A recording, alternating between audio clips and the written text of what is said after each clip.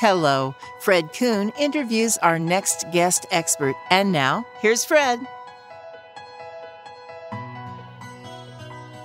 Welcome, everybody. We are talking with Dr. Russell Thackeray today, who lives in Great Britain.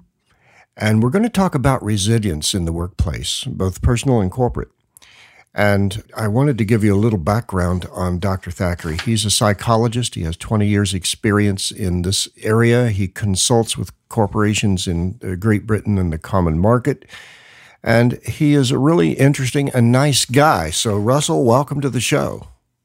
Hey, Fred, it's lovely to talk to you. And thanks. I appreciate that nice guy comment. We all are over here in the UK. We are quite nice and okay. Yes. Let's get right down to the brass tacks. What is resilience and why is it important in the workplace? So resilience in the engineering sense is the ability for something to bounce back. And as psychologists, we've been fascinated with this idea of resilience because it allows us as human beings to bounce back from adversity, to be able to recover or renew or regenerate. But it's also about our ability to thrive during pressure or when things are difficult or when life is stressful or during periods of great change. Resilience is a set of competencies and skills. It can be taught, it can be learned. It develops through your life. It comes from facing and dealing with adversity, and it comes from making mistakes sometimes, but learning from them. It comes from having accountability, having high emotional intelligence, and it's fundamentally about performance. It's fundamentally about doing your job and then learning from when you do it well. And then if you make mistakes, learning from those mistakes, putting them right, and having the accountability to move on. Resilience can be seen as a sort of a well or an emotion or a bank account in a sense. So you can invest in it, you can top it up, and you can use it up as well. And there are things which use it up more quickly, and there are things that build it more quickly. But it's fundamentally about performance. Let me ask you this, Russell. Why do some people have it and some don't? Everybody does have resilience, but some know how to use it more skillfully than others. Some people have learned to manage their minds, their cognitive skills. Some people have managed to learn their emotional processes so they're able to have more resilience. So in other words, the well of their resilience is greater. But all of us as human beings have it. It's part of the human condition to be able to bounce back, especially in the working sense. It's sometimes, Fred, as well, that skill about having accountability and being able to learn. That's one of the critical parts of resilience. Accountability and ability to learn. Oh, what an interesting combination. So how does this relate to managerial styles in the workplace? I mean, we had talked a little about tough love. So how does that integrate into this? Well, leaders create culture. And, by their very actions, by their visions, by their statements, but actually how they live their lives, how they exhibit the way that an organization should work. They exhibit that every single day. And the key thing for resilience is to build an adult culture. Now, what I mean by that is that many leaders treat their workplaces as if they're dealing with children. They won't talk to their people without worrying that their people's feelings are going to be hurt. And actually, part of building an adult culture is to realize that we should be treating our employees, our staff, our team members, or colleagues as adults, stripping out the emotional content of our conversations with each other and talking about the facts in hand. We often confuse the reality of life with the sort of emotional drama that we wrap around it. And therefore, what ends up happening is we have these very confused, clouded conversations. And rather than being able to say, this is a piece of work that performed poorly, what can we learn from that? People get bent out of shape thinking there's implied criticism of everything that's been seen. And so treating people like children gets people who are less resilient, more afraid of making mistakes, not as capable of learning from when things go wrong, because there seems to be a more punitive sort of culture. So what we have to do as leaders is to allow people to get things wrong, as long as they have the accountability to admit it and put it right, extract that learning, and then get on and take more risks. So we need to encourage people, we need to support them, we need to coach them, rehearse them, give them constructive, useful, balanced feedback, and create a situation where we can have robust, professional, adult conversations rather than being terrified to say something in case someone has to take the week off sick, recovering because actually someone said something mildly critical to them. Business is a place of robustness. Business is a place where we need to have professional, constructive disagreements with each other. That's where innovation comes from. That's where change and growth comes from. So a leader's job is to build a culture where those conversations can take place. I think people need to realize the old expression is true.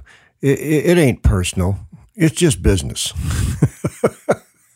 And I think we've lost that, especially with some of the younger generations. I think the way the education systems have changed has created a system perhaps where we always get a prize for coming last. We don't recognize that in business and in life. We have to learn to win, but we also need to learn to not win, in other words, to lose. And we need to draw the learning from that. Some of the best businesses some of the most inspiring entrepreneurs have had major failures in their lives. They've bounced back. They've had the resilience to come back and learn. Very few people leave school, leave college, go into work, become multimillionaires without ever making a mistake. It's part of the human condition to do that.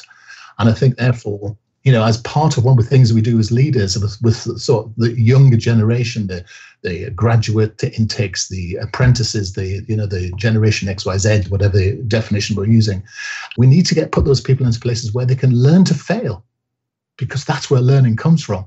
If the corporate culture will allow them to fail. Well, that's down to leadership, of course. There are some places where that's right. There are some places where failure is not an option, but you have to learn, and part of the job of the leader is to understand what failure means. Because failure doesn't mean a catastrophic failure in the organization going bankrupt. It just means that actually someone attempts to say something in a meeting or presents an idea, which actually was okay and not the best idea. It's that thing about it's about controllable, measured risks. But if you don't have a culture where people can actually take a risk, say something that needs to be said, then organizations don't get better. No, they don't. And it's always a struggle, isn't it? I'm glad you mentioned Z, as you call it, Z.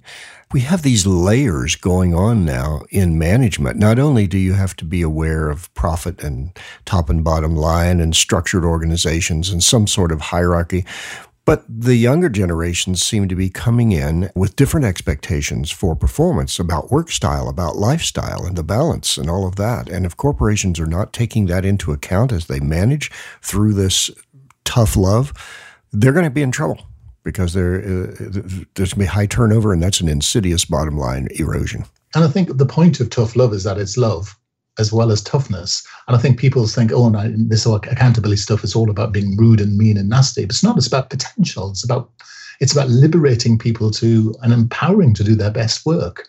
It's about saying, actually, do you know what? We're going to make the best use of your skills here, but actually allow you to learn and fail and grow, because that's what performance is all about. And for me, you're right. People are coming through a different culture into the organizational workspace. But in my experience, most people want to come in, do a good job, and be the best they can be.